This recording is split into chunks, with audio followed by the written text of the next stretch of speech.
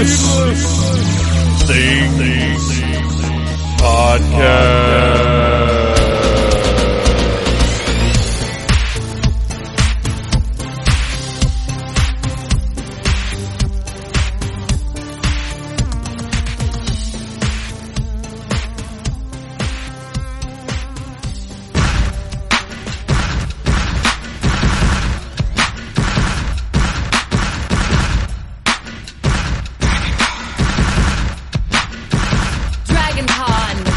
That's right, Phantomaniacs. This is the last episode of the Needless Things Podcast, where we talk about toys, movies, music, and all manner of pop culture dorkery before Dragon Con, which starts tomorrow. I am your host, Phantom Troublemaker, and I'm posting this on Wednesday instead of Friday because we got to get it done, people. This is it. This is the last call. You better be packed. You better have your shopping list together. You better have your booze cooled. You better have your travel plans together. You better have your playlist ready in your iPod or your cellular telephone or on your tape recorder that you sit on the dash of your car and hope that it doesn't get too hot and melt the film between the reel-to-reel things. Yes, I know tape recorders don't use films, but quiet.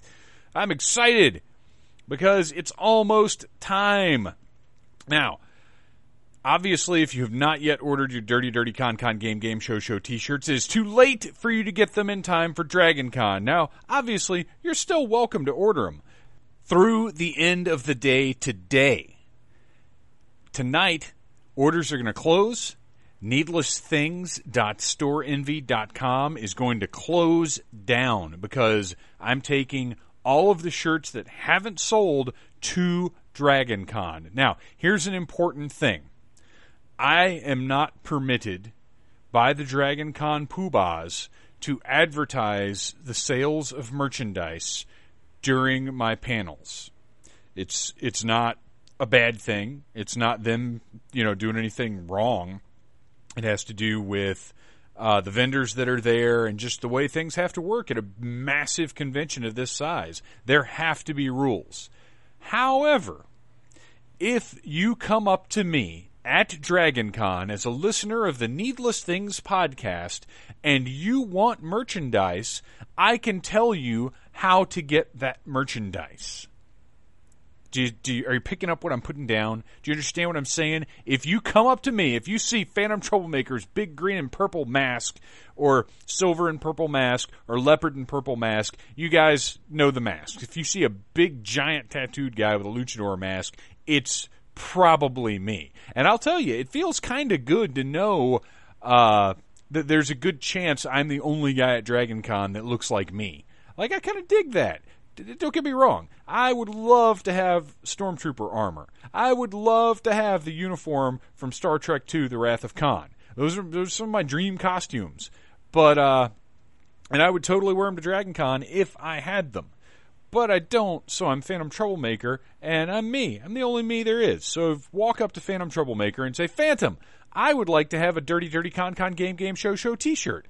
Or Phantom, I would like to have one of those gorgeous enamel pens or fancy buttons from Garbage Humans. Hook me up.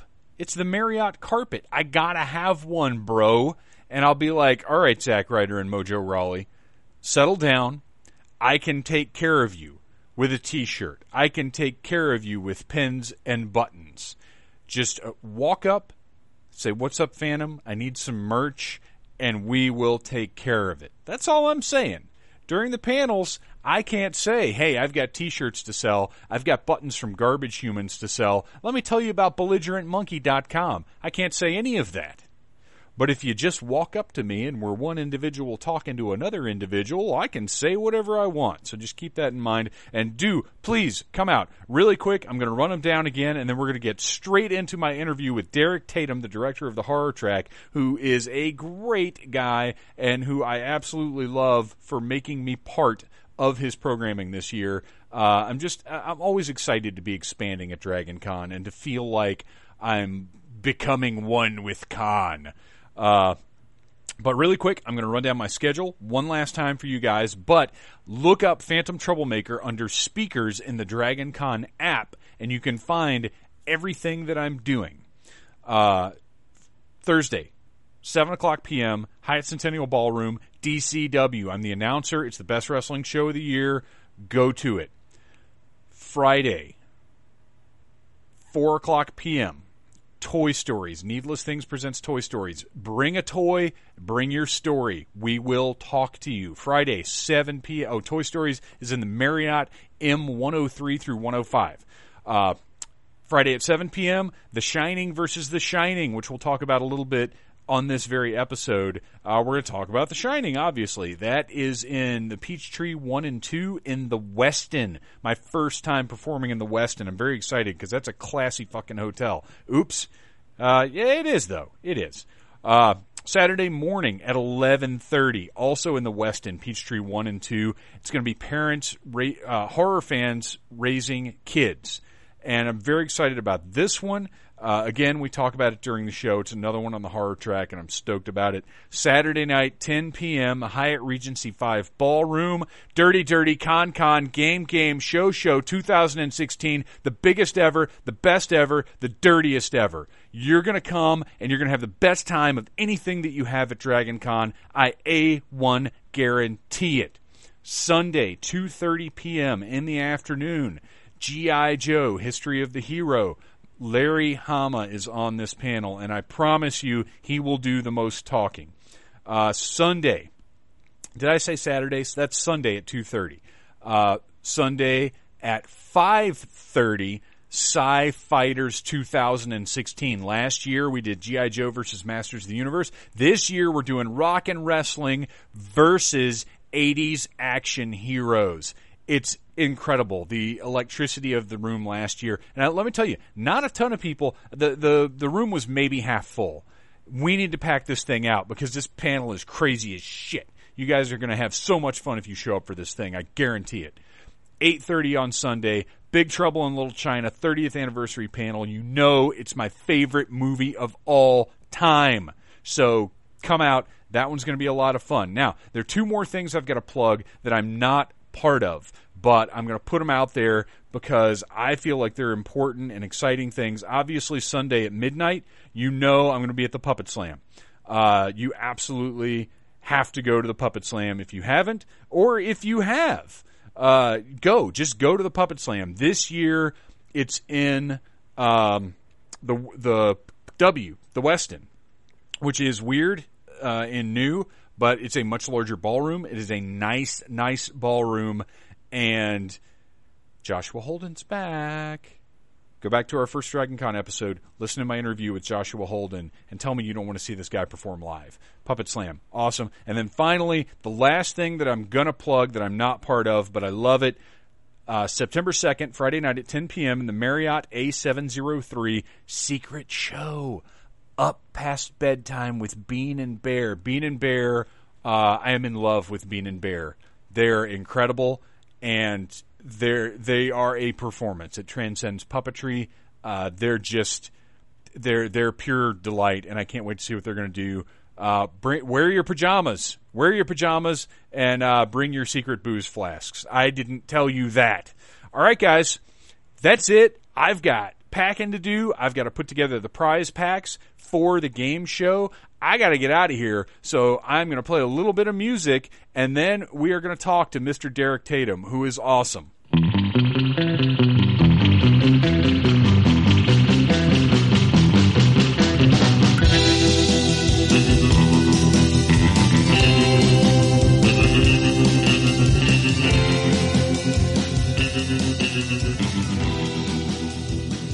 All right, Phantomaniacs, our Dragon Con coverage is continuing, and today I have the honor of the director of the horror track, Mr. Derek Tatum, appearing on the Needless Things podcast to talk about horror, his history with Dragon Con, and what's happening this year with the horror track at Dragon Con, which I am proud to be part of in 2016. Derek, welcome to the Needless Things podcast. Oh, thanks for having me on. Absolutely, man. I'm thrilled that you're on. I'm thrilled to be doing some horror stuff because horror is one of my great passions. And, I've been looking to kind of expand a little bit and get around Dragon Con a little bit more, and the horror track is definitely my number one. Like, oh, this is another thing I'd like to do, and you've got me set up on some good panels, but we'll get to that in a minute. First, I want to talk about your history with Dragon Con. What was your first year? Why did you go? Well, I want to say that it was 1996 or 1997 that I went. A friend of mine who was a director at the time encouraged me to check it out. Now, how long have you been going? That's actually right around, I know I went 1 year when I was in high school, Okay. Probably 93 or 94.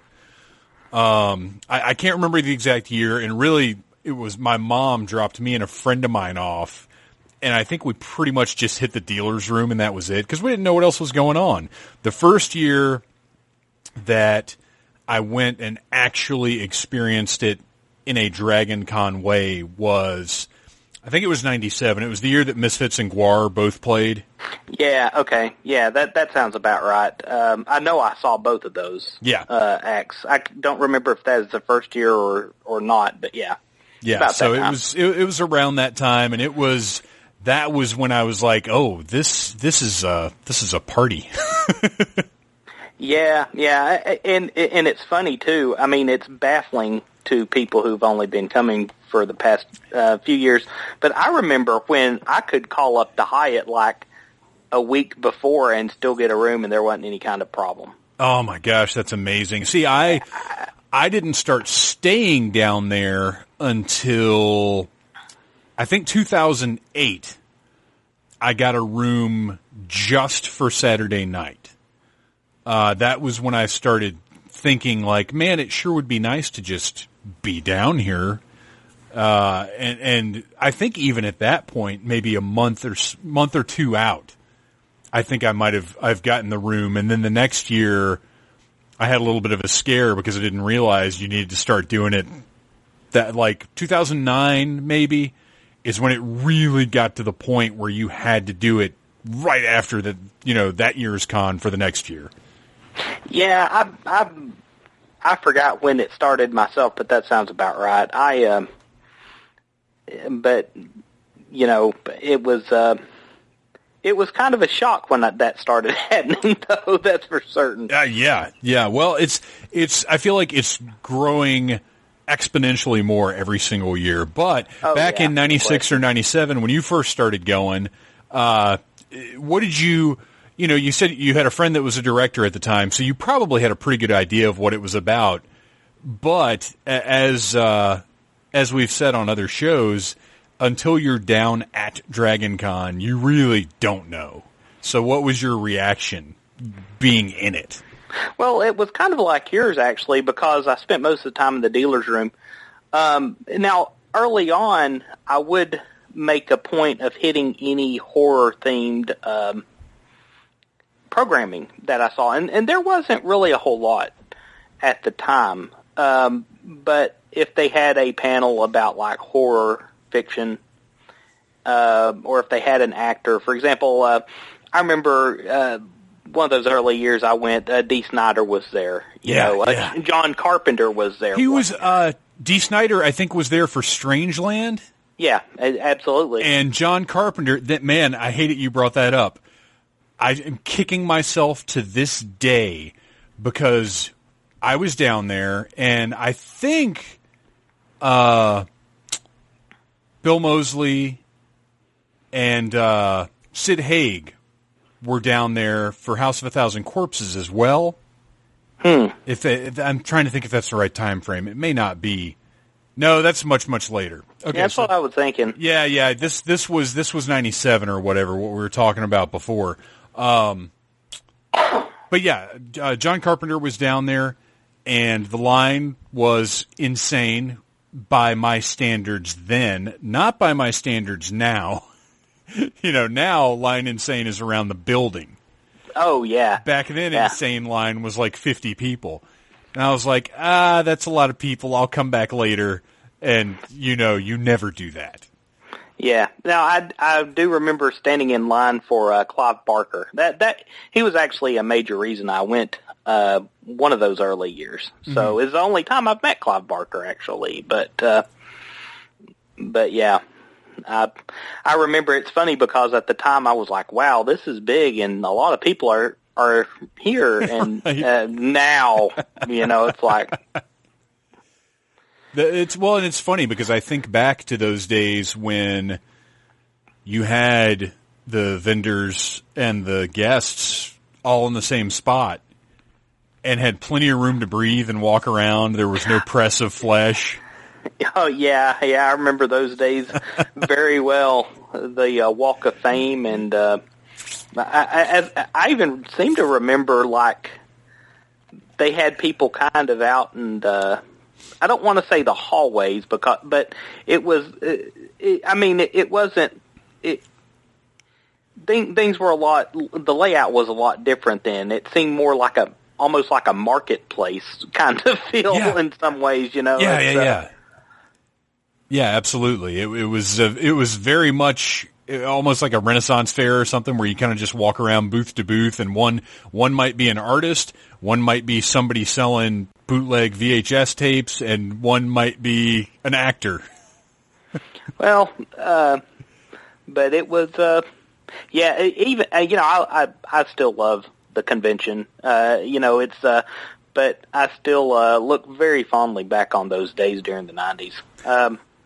Those were really cool times, I have to say. So how did you get from being just a guy going to Dragon Con and having fun to actually direct it? Well, how long have you been the director of the horror track? Since 2005. Oh, wow. 10 years. Well, actually, it hasn't always been the horror track, though. That's okay. Basically, back in 2005, I was actually driving to work, and Pat Henry, who was the chairman at the time, called me up, and they had what was at the time the Goth track.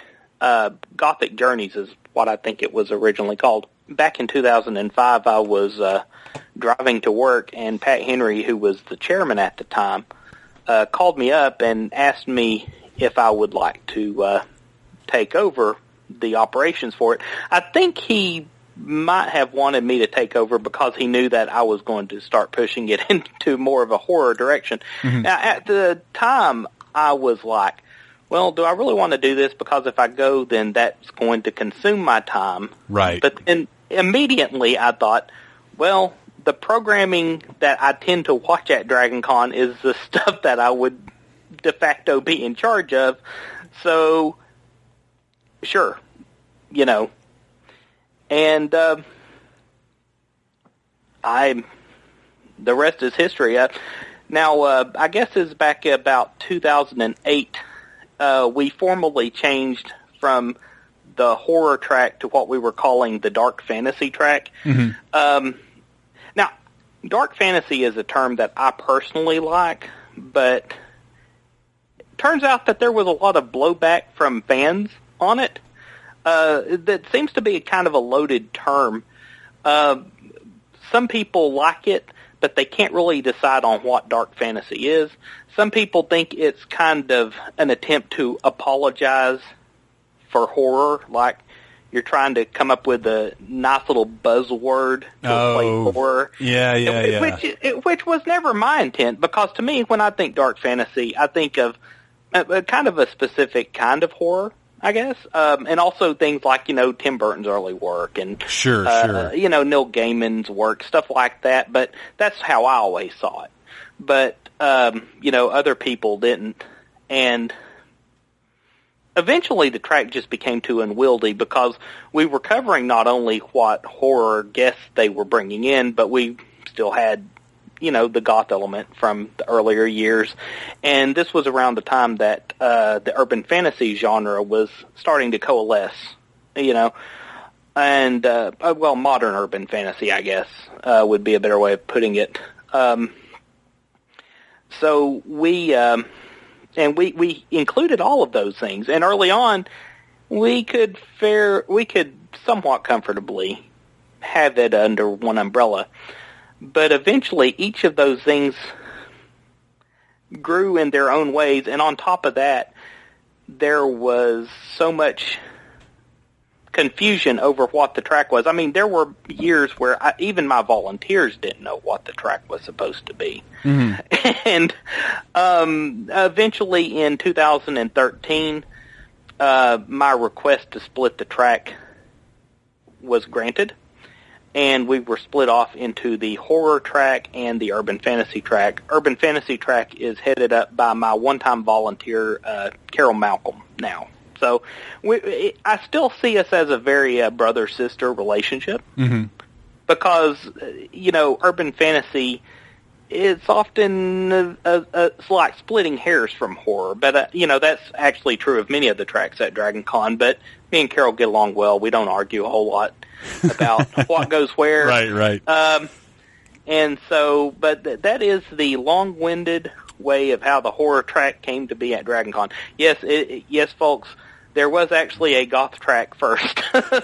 Well, and that's interesting to me because as one of the things that fascinates me so much about Dragon Con and the way that it operates is how it's evolved over the years, how the tracks have grown and divided and changed over the years, because it seems to me that the powers that be are very good at sort of recognizing what fandom wants and recognizing when a certain subject matter, there's either so much of it that you've got to branch it off, or a splinter of it has become its own thing to the point where it can sustain its own track. It's kind of like we were talking about on the Sci-Fi Classics episode where, now we have essentially there's Sci-Fi Classics encompasses too much really. And horror, I'm sure, is the same way where when you're looking at dark fantasy, and I totally do love that term because I feel like it does incorporate, everything from Leatherface to Hellraiser to Tim Burton's work to Edgar Allan Poe. It is a very broad term, but as you said, it's almost too broad, and that's where urban fantasy and horror splitting up comes into play, I guess. Oh, yeah. I mean, it's funny. The last year of Dark Fantasy, people were asking me if we were covering Game of Thrones at that point. That just kind of goes to show how that term means different things to different people. Yeah. Well, and it was like, and that is definitely part of the assignment of names, I guess, is the bigger Dragon Con gets and the more people it's attracting, the more digestible the track names have to be to a certain extent. Oh, yeah. Well, that was actually what I pointed out when I asked for the split. I said, I just want to call this the horror track, because if you say horror to people, they're already in the general ballpark.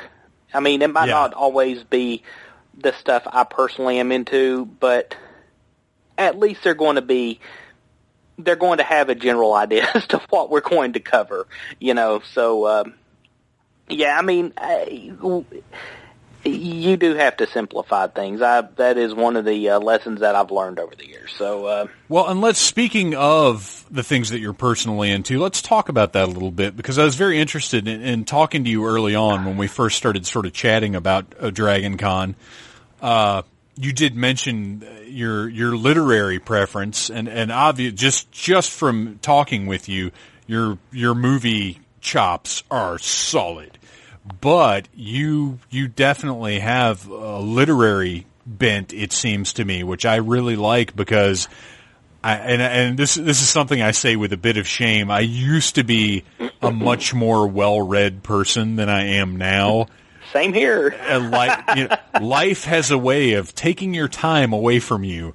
But you definitely have literary roots. What are your preferences in that field, I guess?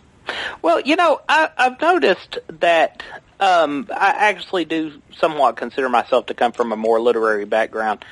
But I've noticed that I tend to favor aesthetics across medium mediums, if that makes sense. Like, I'm a big fan of Gothic horror. Sure. I'm a big fan of, but that's not just literature. I like, Hammer films. I have a taste for, contemporary Gothic. Well, I say contemporary, but even that's showing our age. I know. Bram Stoker or Coppola's Dracula is not modern anymore. I know exactly what you mean. But child of the 80s and 90s. What can I say? That's the kind of stuff that I like. I like what I sometimes refer to as highfalutin stuff. Yeah. I'm a huge fan of things like The Hunger, I think it's 1982 Paul Schrader's Cat People remake. Yeah. I loved Hannibal, the TV series. That's actually kind of my Kubrick's The Shining, which I like in addition to actually liking the novel, which I'm sure we'll talk about here in a moment. Oh, I'm very excited, and I don't want to get too. It's funny because I'm just champing at the bit to talk about The Shining, but we can't give too much away on the show, so we'll save it for the panel. But I'm very excited, and actually, since you brought it up, I do want to thank you for putting me on that panel because I have gotten so much out of studying up and doing research for this thing. But we'll get to that in a minute. You're right. So you said highfalutin, and I love that because that is the sense that I've gotten. Because when you talk about Hannibal, the TV show, when you talk about The Hunger, when you talk about Cat People, that's the stuff that I do love and I do have an appreciation for. But for me, I think pop horror, easily digestible horror, is my comfort and my wheelhouse. Like Texas Chainsaw Massacre, Halloween, the stuff that everybody knows. And I do love the highfalutin stuff as well, but it's that thing where, like, I have to be in the mood for that.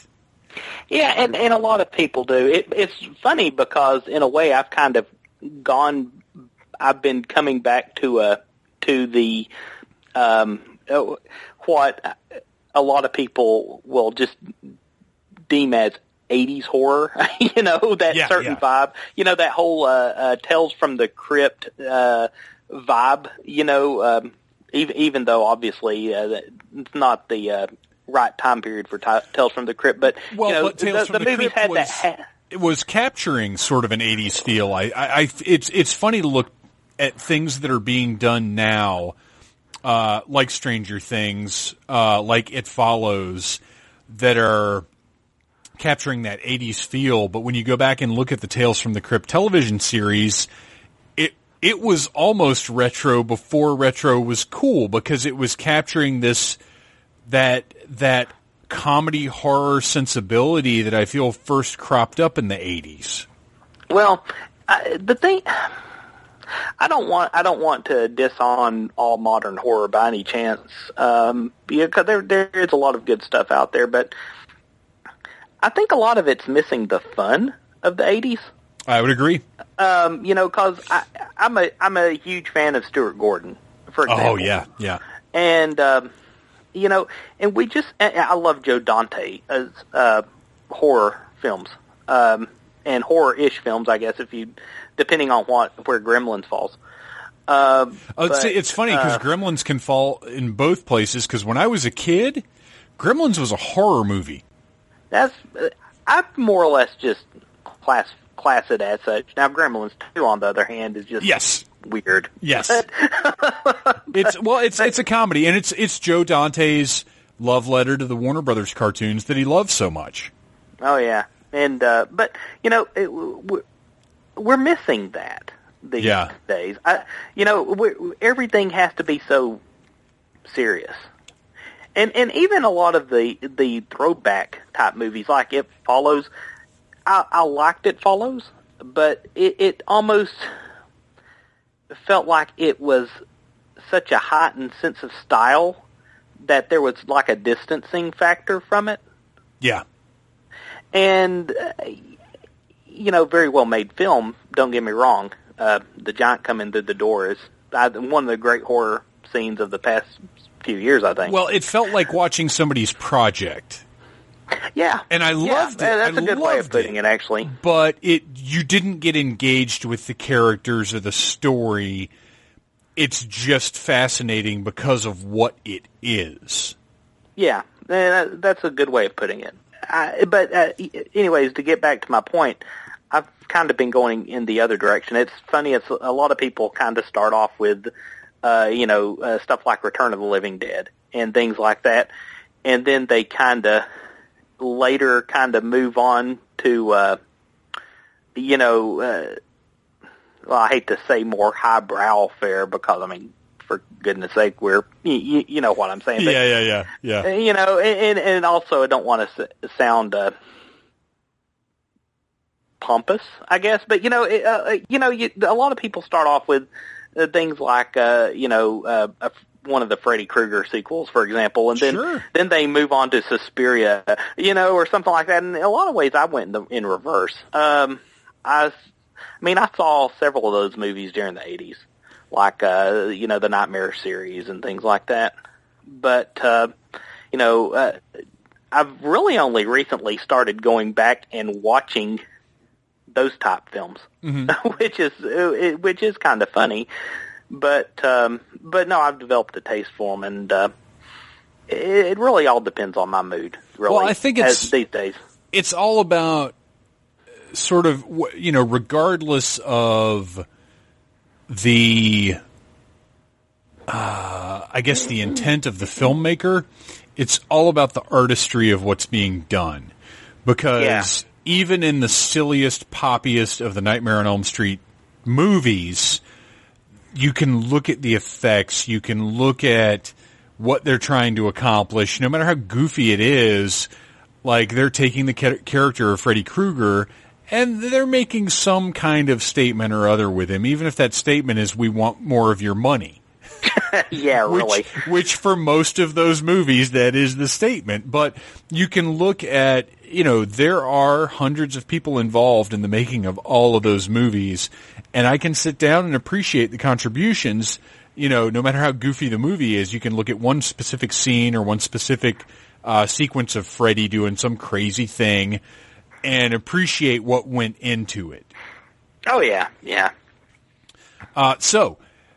With you're almost, because I typically think of Nightmare on Elm Street and Halloween and Friday the 13th and those sort of things as almost your gateway horror, because that's where most people discover the horror genre, and then they later on discover Dario Argento or Lucio Fulci or whatever, and move on from there. Cronenberg.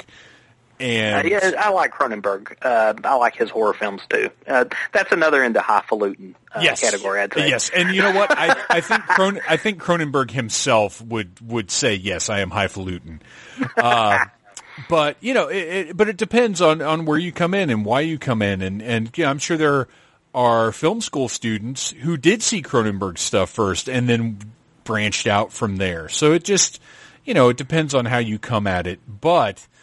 That being the case, how, with the horror track being what it is now and encompassing so much of what it is now, how do you go about deciding what Dragon Con is going to be in a given year? Well, Joe Crow may be flattered, but I actually used American Sci-Fi Classics as a model this year. See, one of the things is that if you look over my past years, they've often been heavily literary based. And don't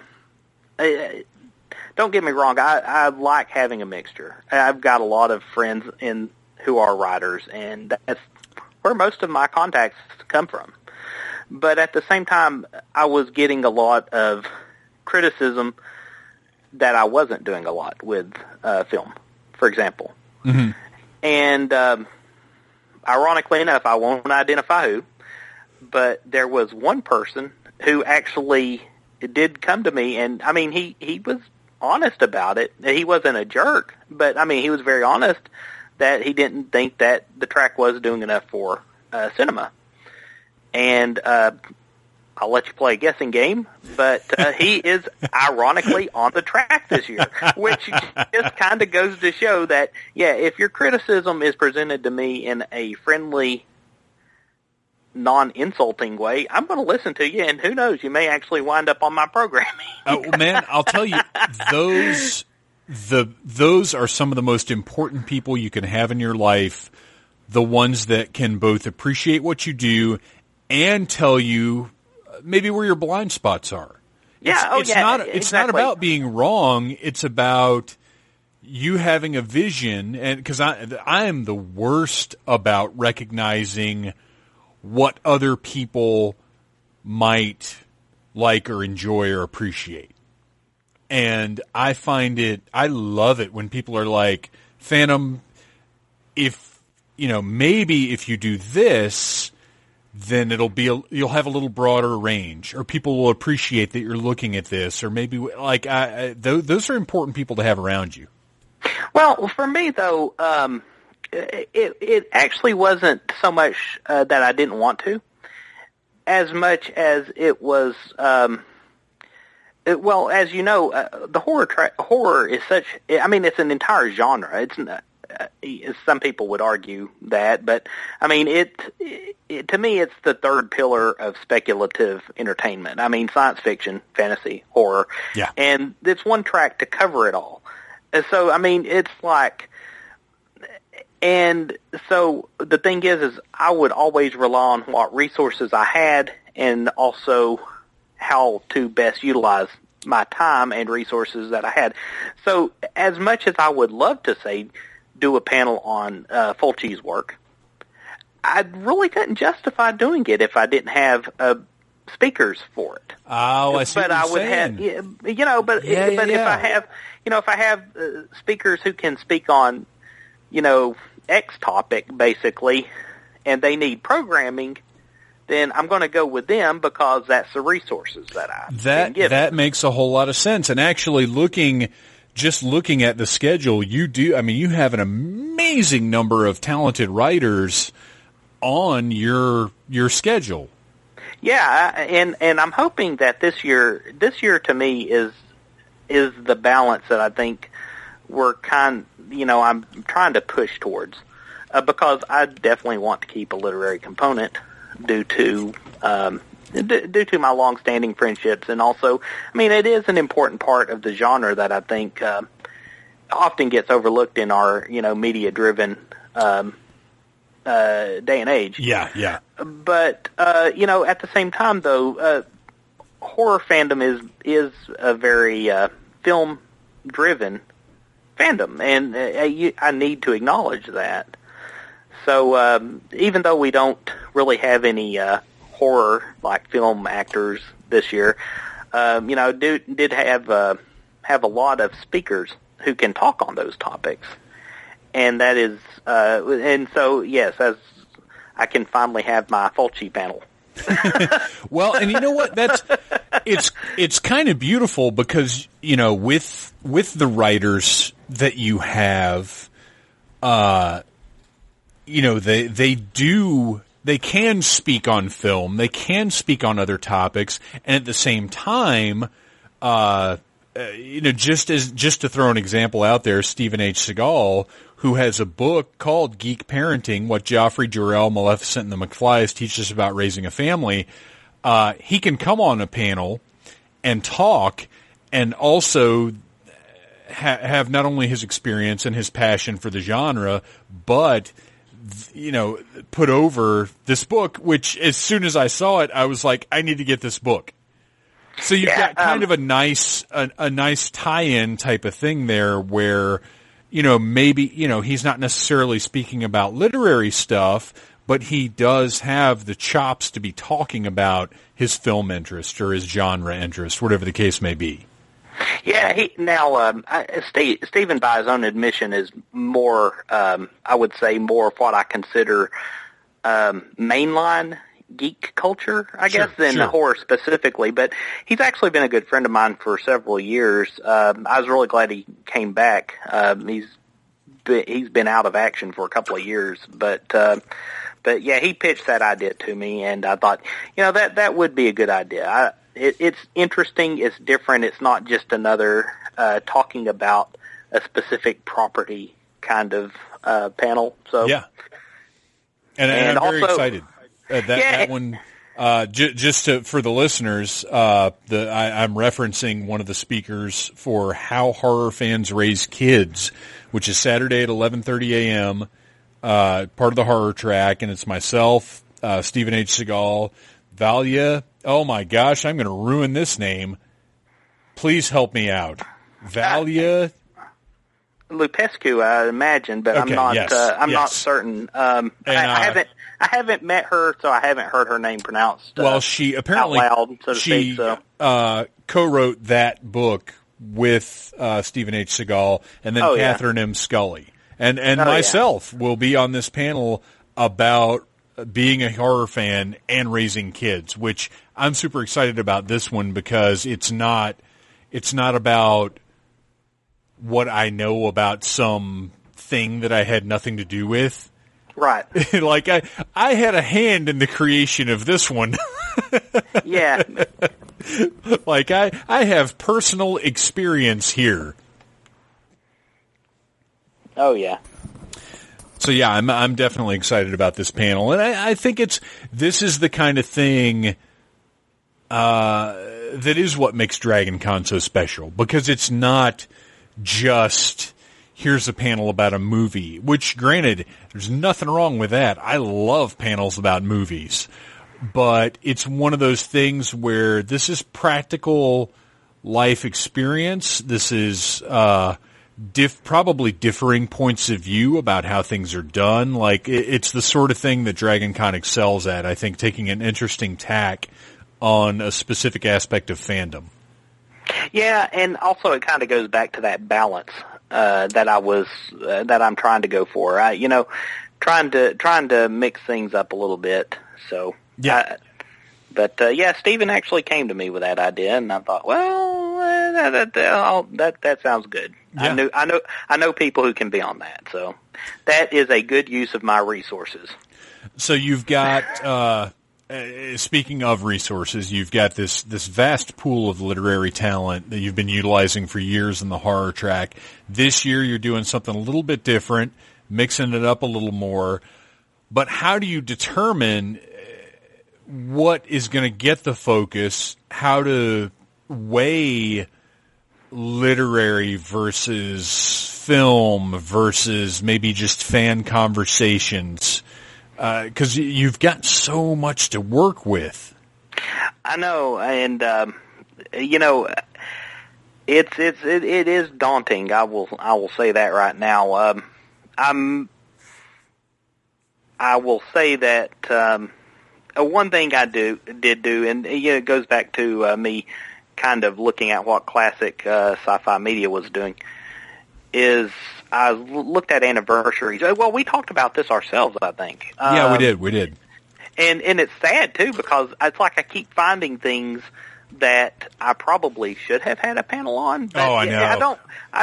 This can't turn into the anniversary track, Right. So what I did is, in general, I tried to round things off to every 10 years, and also tried to stick to things that either I personally liked or that were important. I mean, that's actually one of the reasons why we have that Scream panel. This was actually recommended to me by the Horror News Radio guys. Horror News Radio podcast. They actually asked me if I was doing a Scream panel because it's 20th year anniversary, and I was like, well, I love the first movie, by the way. It's actually one of my favorite slasher films. Yeah. But I was like, well, I hadn't really thought about it, but you know what? That's actually important. I mean, whether you like the movies it spawned or not is irrelevant. I mean, that was a major thing for horror. It pretty much brought mainstream horror back, I would say. I agree 100%.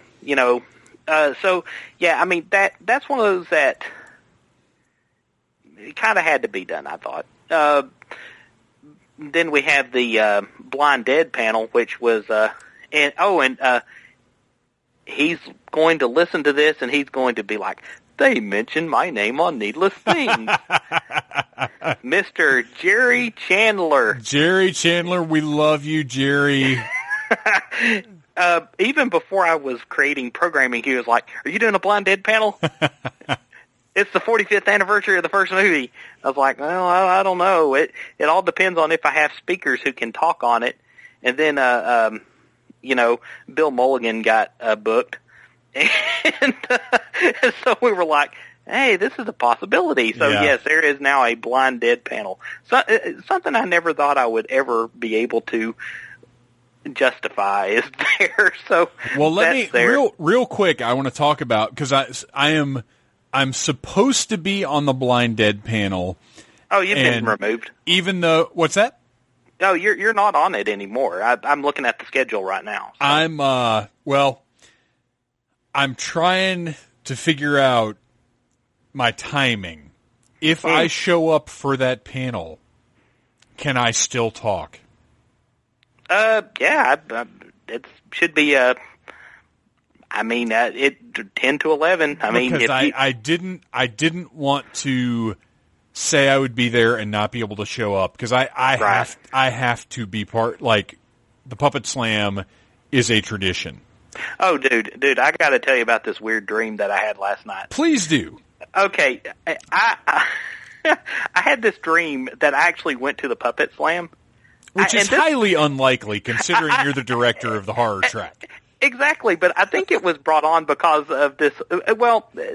There was something involving, actually as a joke I was going to play on Mr. Chandler. That, yes. It kind of fell apart because I forgot that I actually talked about it on Horror News Radio. Oh, okay. Oh, boy. Yeah. Well, anyways, the point is so that's kind of fresh on my mind. I think that's where it came from. But I dreamed that I went to the Puppet Slam, and obviously this is not what it is, disclaimer.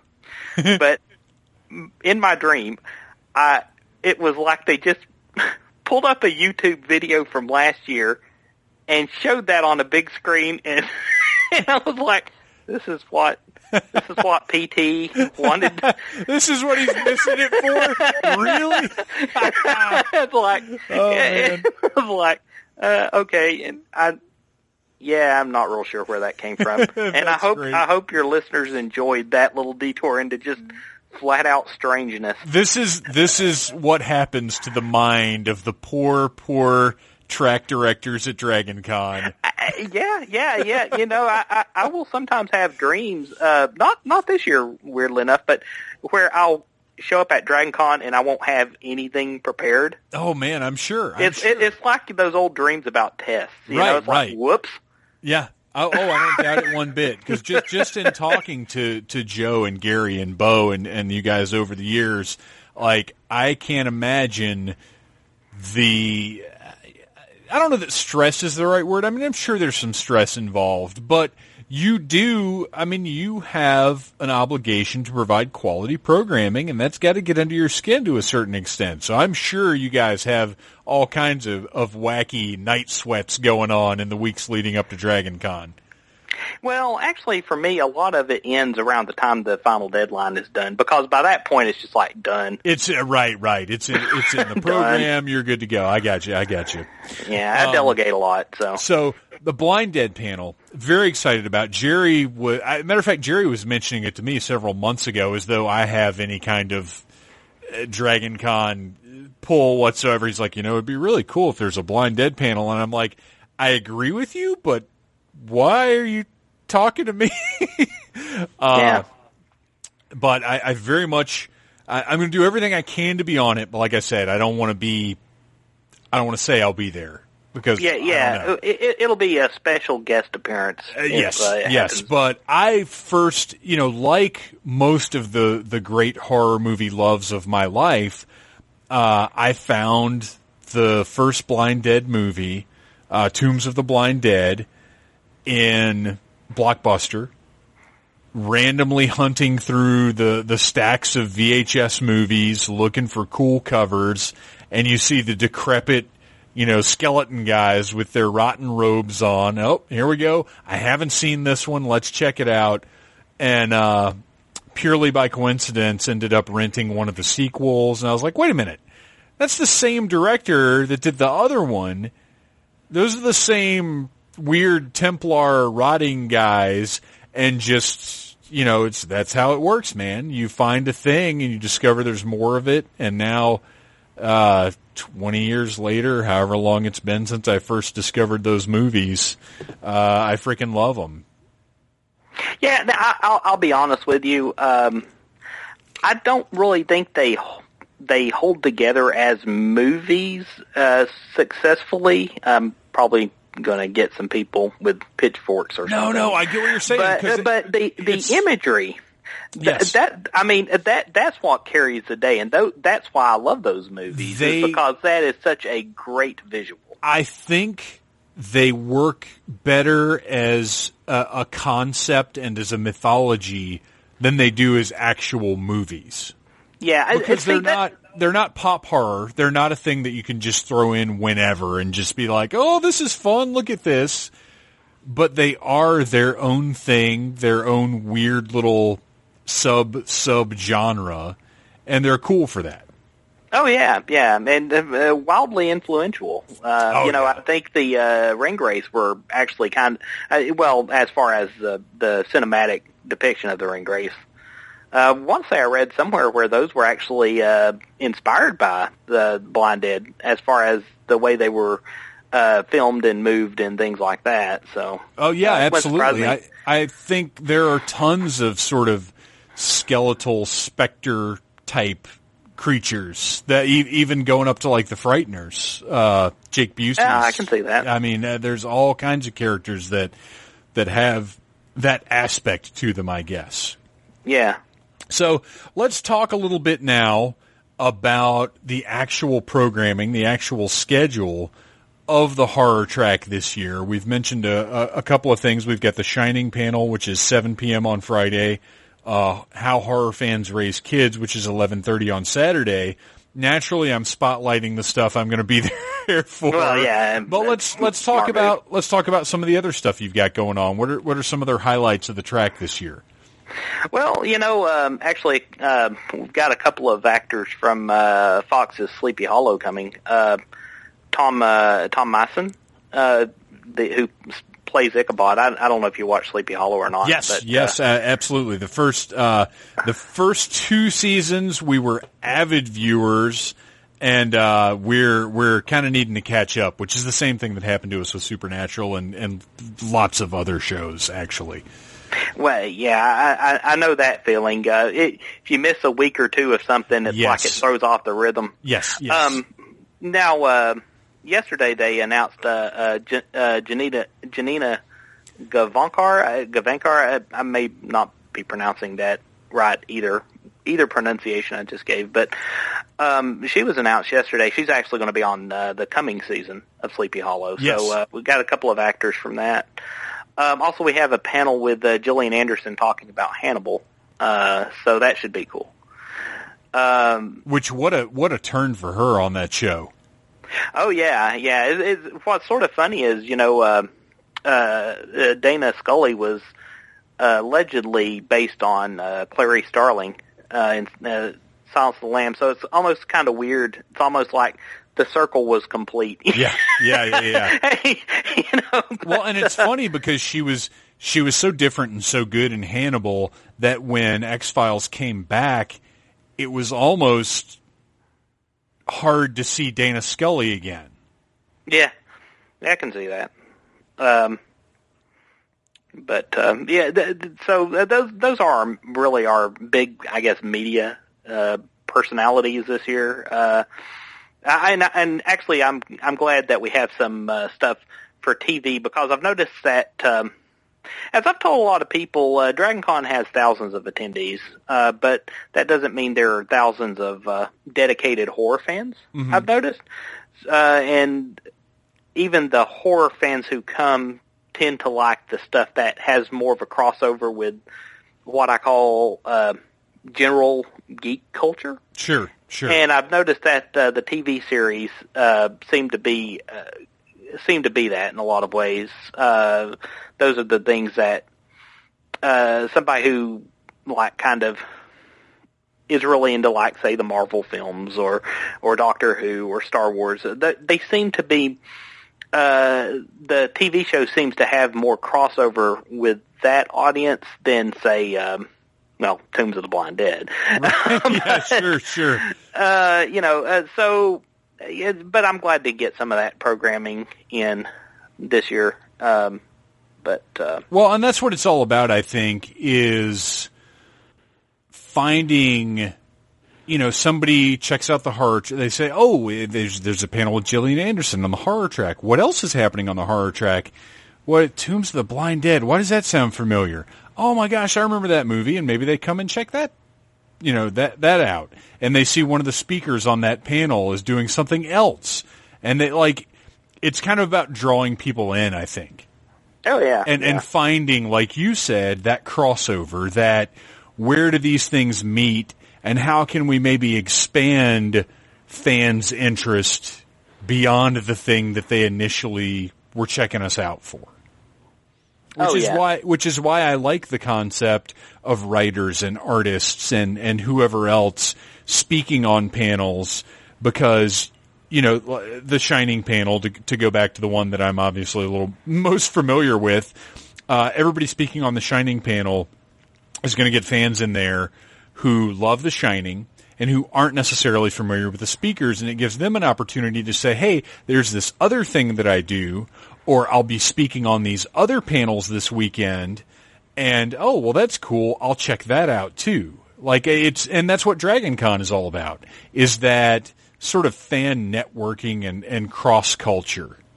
Oh, yeah. Yeah, and that's actually, I do try to promote that when I can.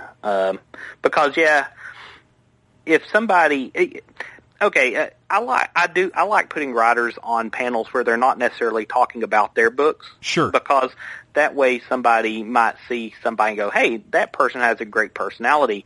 Hey, they're a writer. I'll check their book out. That does a lot more for me than somebody just pushing their book at me and going, in my book, vampires don't sparkle, or something. Right. Yeah, but to me, it's all about exposing somebody to a personality, and if it's a personality you find agreeable, then chances are pretty good you'll probably like their creative work as well. So. Well, and that's why the Dragon Con app, which I've been pushing this thing, but for the listeners, there is an app you can get for your mobile phone for Dragon Con that has the schedule in it, so you can check out the whole schedule for the horror track. You can mark down the panels that you want to see, and like we're talking about now, the speakers for the panels, you can see what else they're doing. So if you see somebody you like, you can check out, oh, well, they're also talking on this one. I'm going to check that out as well. It's a really good resource for expanding your Dragon Con experience. Yeah, and in fact, it's this may be the first year that I actually don't try to put together a schedule online for people to view, because it's like, it's on the app. Yeah, absolutely. You don't have to print something off and highlight it anymore, Yeah, which as old school as I am about certain things, I will say that this app is far superior to printing out the PDF and getting out your highlighter. Yeah. Those were the days. I am going to put you on the spot now. Okay. And I'm going to say Ultimate Fantasy Booking Dragon Con, if you could create any panel with any guest just by writing it down and it would happen, what would be kind of your dream panel to make happen for the horror track?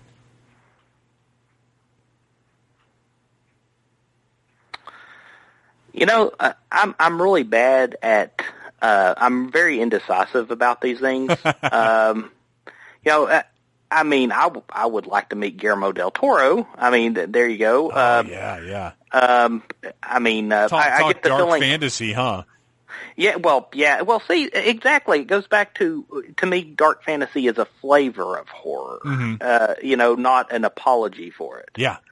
But I would like to meet him. I would like to meet Tim Burton, even though, I mean, I have this love-hate relationship with the man over the past few years. I think we all do at this point. But I mean, Sleepy Hollow is one of my all-time favorite movies.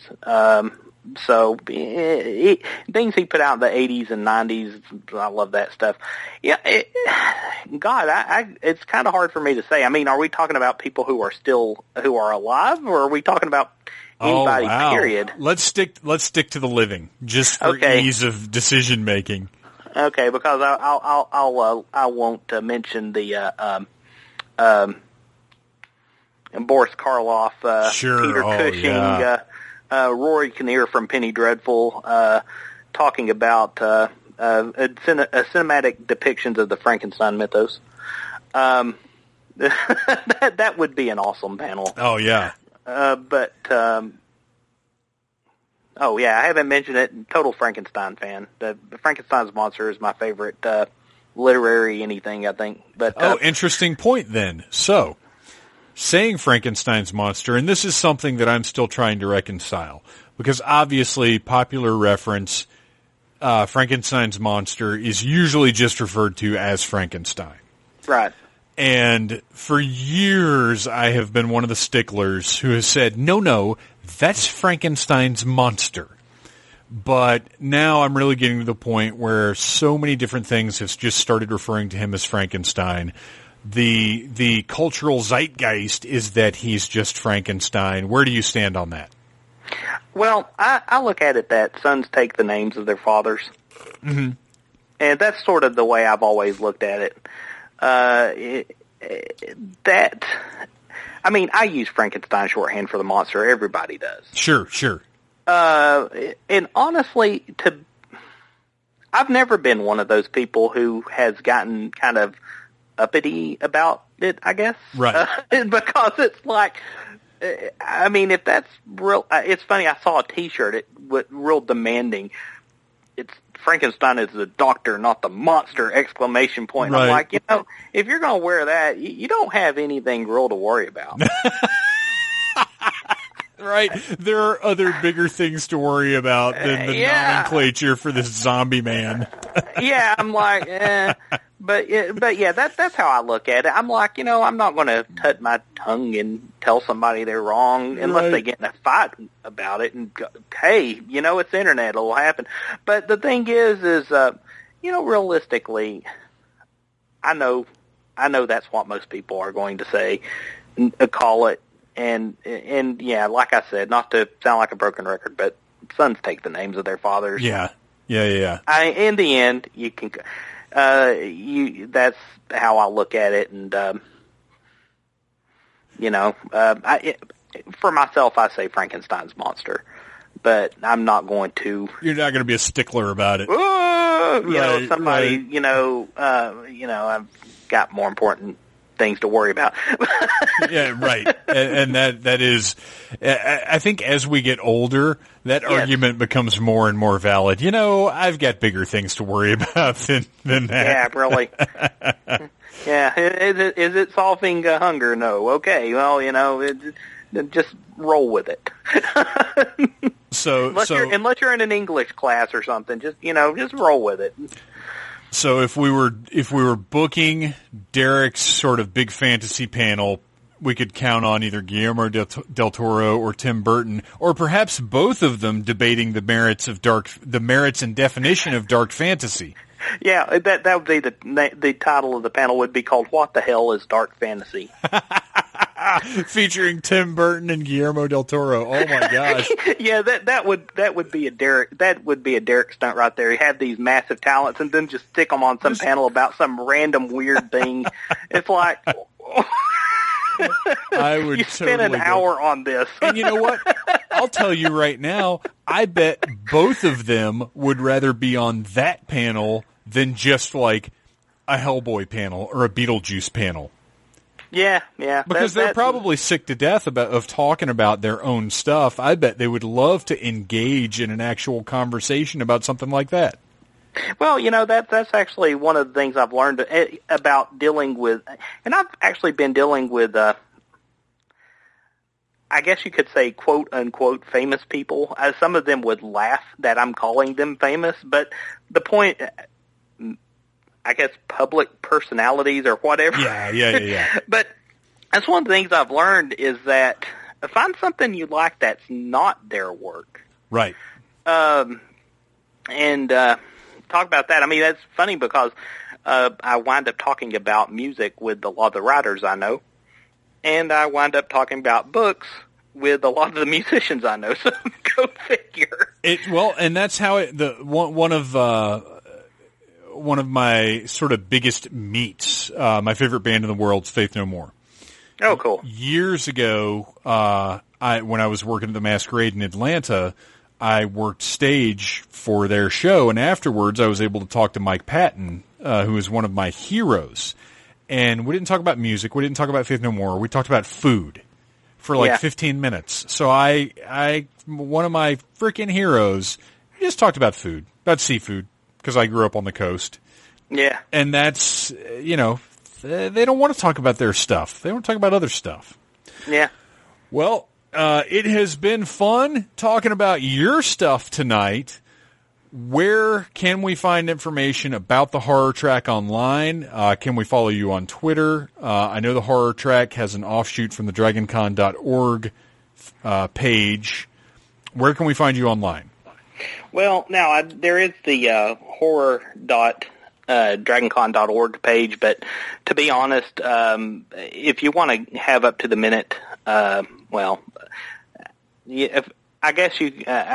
current news, definitely check the app, which currently has the schedule. And as you always say, it's tentative until it happens, and maybe not even then. Yeah.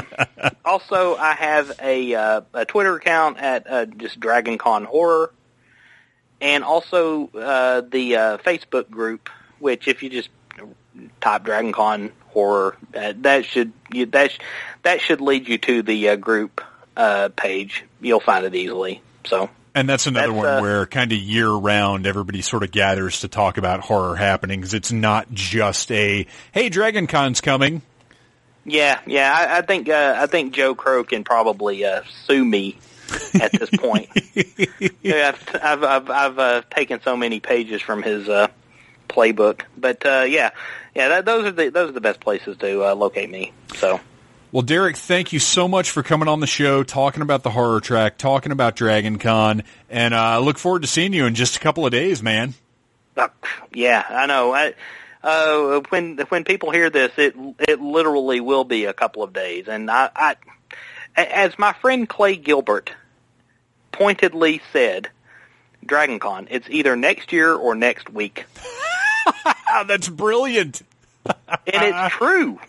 It absolutely is. Well, thank you so much, man. I really appreciate it. Hey, no, thank you for having me on and let me babble on. Okay, that's it. That's all I've got time for. I've got to get back to work. Like I said, if you see Phantom Troublemaker at DragonCon, ask me about t-shirts. Ask me about buttons and pins from Garbage Humans. Big Papa Phantom is your hookup. Holla if you see me. Seriously. That's it. What more can I say? Awesome panels are lined up. Awesome things that I'm not even part of are happening that we didn't even have time to mention across 4, I think, episodes of the Needless Things podcast.